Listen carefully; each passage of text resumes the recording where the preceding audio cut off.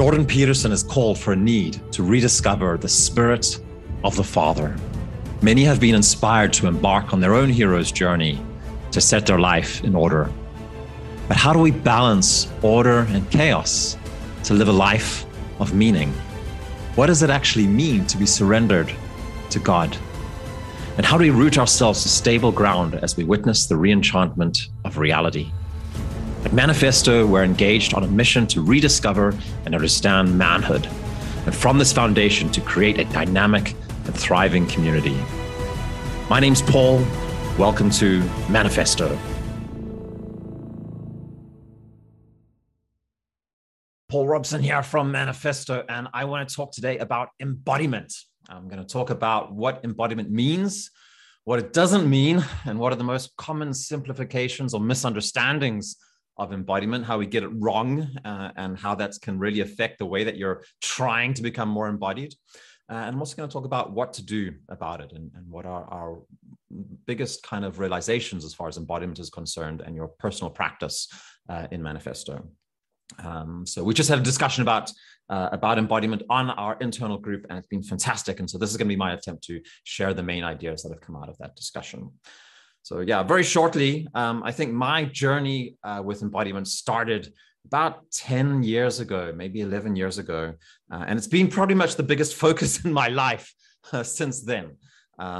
It actually happened on a Vipassana meditation retreat, 10 days where you're sitting, meditating at like very intense, both physical and mental experience, of course, on these Vipassana retreats, where day 7 or 8, I was kind of starting to go crazy and I was starting to hallucinate. Every time I closed my eyes, I saw these like monsters in front of me going, ah, and doing all kinds of weird stuff, and wanted to leave and had a talk with a teacher. And he just kind of said to me, sit down, notice your breath, the same stuff they always say on these kinds of retreats. And that's where I had this realization that I kind of realized this is what I want to do for the rest of my life. And that was this realization that in society and in my own life, we've cut the human being in two from, the head and the body in some ways, the mind and the physicality.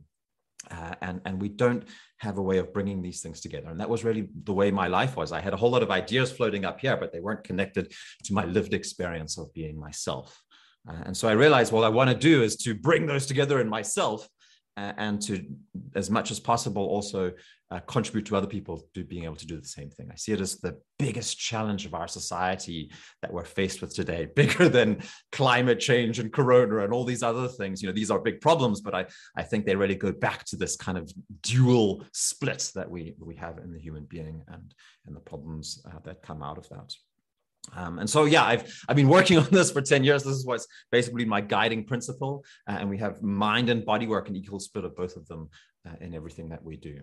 And that's been a long journey. I'm not going to go into the details of it. It included going intensely into meditation, rock climbing, all kinds of other spiritual practices, going off into a kind of like a Burning Man hedonistic lifestyle, and eventually ending up with me coming to an experience of going up a mountain and meeting God. I converted to Orthodox Christianity about 2.5 years ago, and have really found the combination of meditation, prayer, and understanding the highest principles of existence and bringing those together in a personal practice is what's contributing to help me to continue along this process or path towards greater embodiment. And I think so I said I was going to talk about what is embodiment. Well, embodiment is about, human beings are a plastic, to a certain extent, being that can be formed in many different ways, very much by the things that we do. Our thoughts and our actions have this tendency of forming and molding us in a specific way. And so especially our habits and our practices, the things that we do very regularly, they change us and form us. And so there's this idea that we can engage in intentional practices to form ourselves or to mold our being in a specific direction. Some of us, of course, all of us engage in unintentional, unthought through practices, which are also forming us and changing our way of being in the world. But through doing it intentionally, we can actually form ourselves in a specific direction. And so when we talk about embodiment, then normally the conversation goes, first of all, towards physical practices. And a lot of it's just focused on kind of what are the things that I'm doing that's getting me in touch with my body.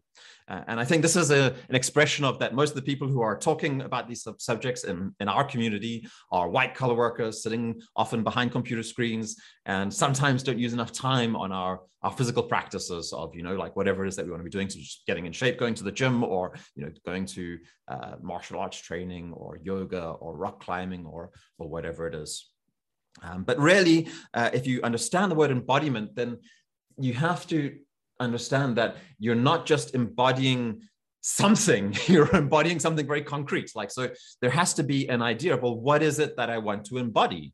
And what we're normally looking for is a role model or a mode of being, or often another person, another being that we can say, well, that's an ideal that I want to try and be able to take in for myself and become more like that.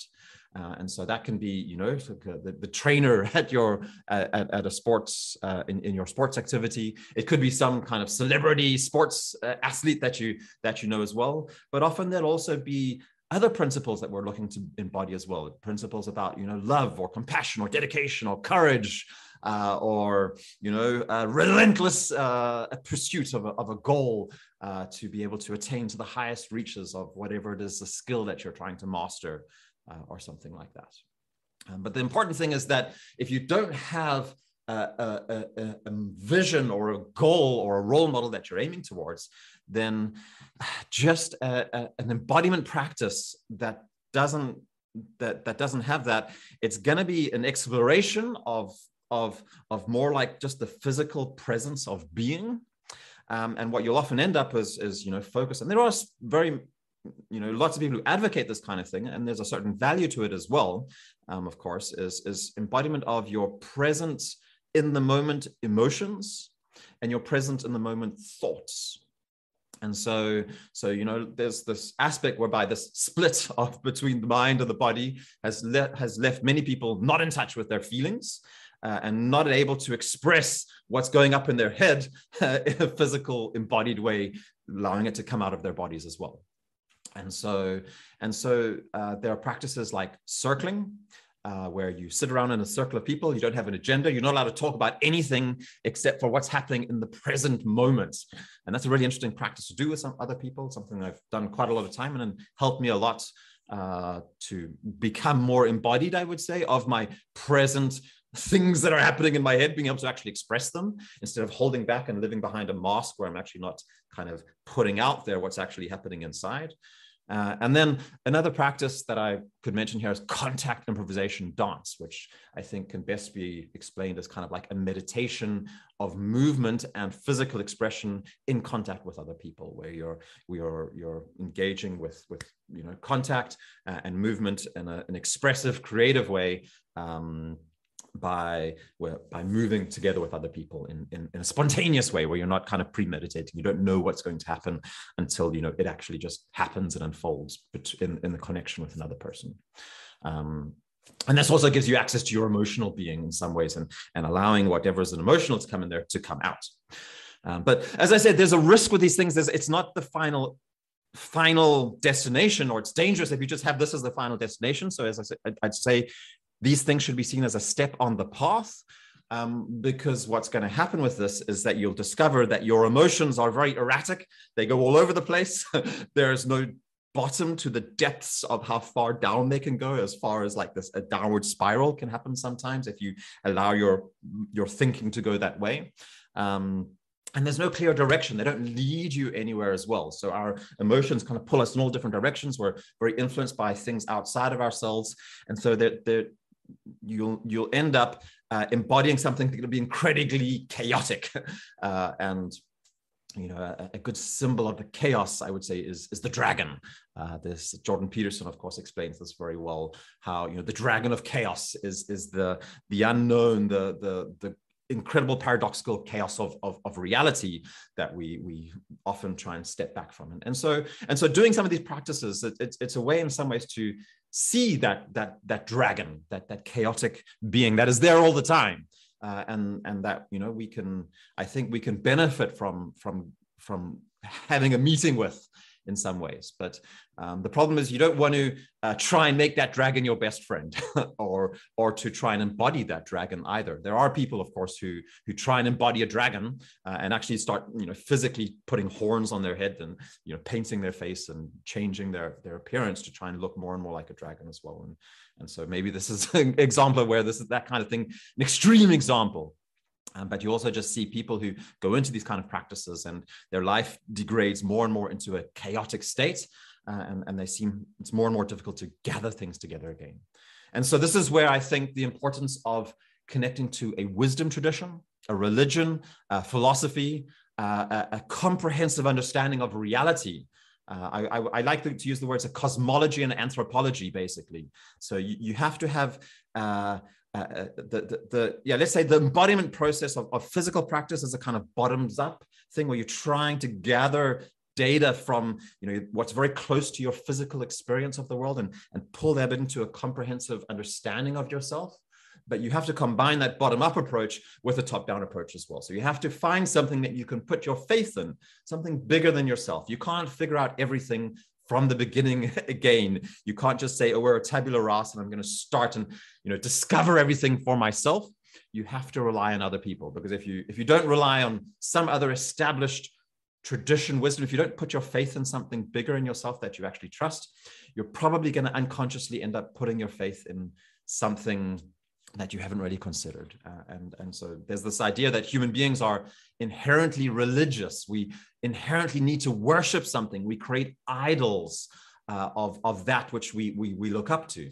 And so we can consciously decide to, I think a very useful word is to use, even if you're not a Christian, even if you're not even religious, then to have an understanding of what is God for me. You know, so God can be, you know, achievement. It could be reaching to a place of stability and balance. It could be equanimity, you know, but, you know, or it could just, you know, you could base it on an idea from, like, you know, the Judeo-Christian, the Abrahamic God.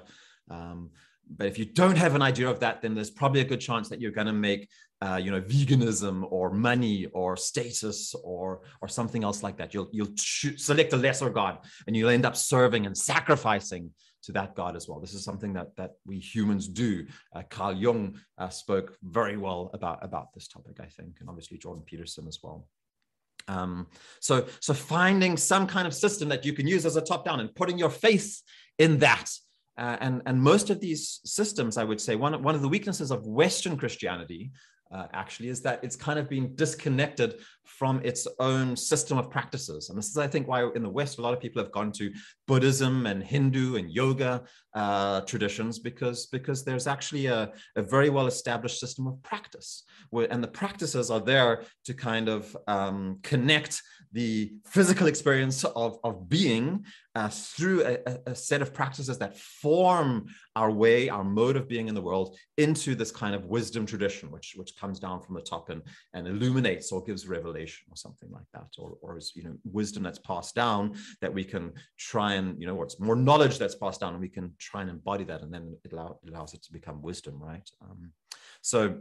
So, you know, Protestant Christianity, the type that I grew up in, it's very much an understanding of, well, you know, I have these ideas in my head, and if I just say, like, I believe in Jesus, then everything's good and solved and problem over, right? I'm creating a terrible caricature, of course, but this is kind of the way that I understood things as well. And so when my life didn't go well, even though I said, hey, I'm a Christian, like, things should be going well, I believe in God, but things aren't going well, it's probably because I was really lacking in the practices. There was no actual practice that I could do. And so you need a physical embodiment practice of meditation and I would say something that engages your body. In the Orthodox Church, we stand up for a liturgy, which is a ritual, which is 2 hours where we're gathered together around a shared experience of looking upwards towards what is the highest and the lowest, and what unites the highest and the lowest, you know, in the cross together. But you know, I think most wisdom traditions have this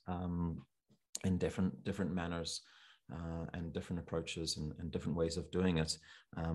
Somehow equating yourself with absolute knowledge, with the absolute being, with the divine darkness, if you will, with the silence and that bringing together that chaos of being with the light that comes from above, or something like that in your own physical experience. So Alexander Bard, in our discussion, he used a really great term for this. He said, we could just as well, talking about embodiment, we also don't talk about enmindment, because it's not just about like going down into the body and feeling, but it's about bringing these things together. And so, maybe in our society, there can be this tendency for the pendulum to swing from like, being too orientated on the top down ideas and the way that, we have to just like, look upwards and then focus on all these things, to like, okay, now we need to go down and just like be, the animal self and somehow. And so that we swing back and forth between these two things. But what we really need to do is something that can unite and bring them together in the center. And so I think, maybe just one conclusion I would say is a heart-based practice is perhaps the central thing I would say as far as embodiment is concerned. So something that can bring you into, in a very real physical way, into your own bodily center, into your heart. That's kind of like the center of where we are, right? Of the left and the right and up and the down. And the heart, what does it symbolize? Well, it symbolizes compassion, it symbolizes connection, it symbolizes that which supplies life to all the rest of the body as well, of course, right? And so there's a very real way in which meditating on that and bringing yourself to be centered. One of the big challenges, and the reason why we're talking about embodiment so much, is because we're so split and fragmented and atomized. And so being able to center myself, and at the very center of your being is your heart. Well, in the physical sense, it's actually a little bit more on the left, isn't it? Which is an interesting symbolic thing one could consider as well, what it is the left represents. But I think that's a subject for another video. So yeah, this was my take on embodiment. I hope that you've got something out of it. And I think, I really hope that we can bring together a much clearer understanding of how embodiment, it's not just about diving down into your emotions, your feelings, and experiencing, that's important. That's a big part of it, but it's about bringing things together into.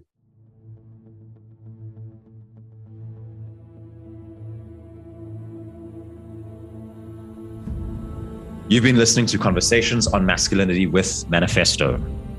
We enjoy good discussions, but far more importantly, we are a real community with plenty of opportunities for you to engage online and in person.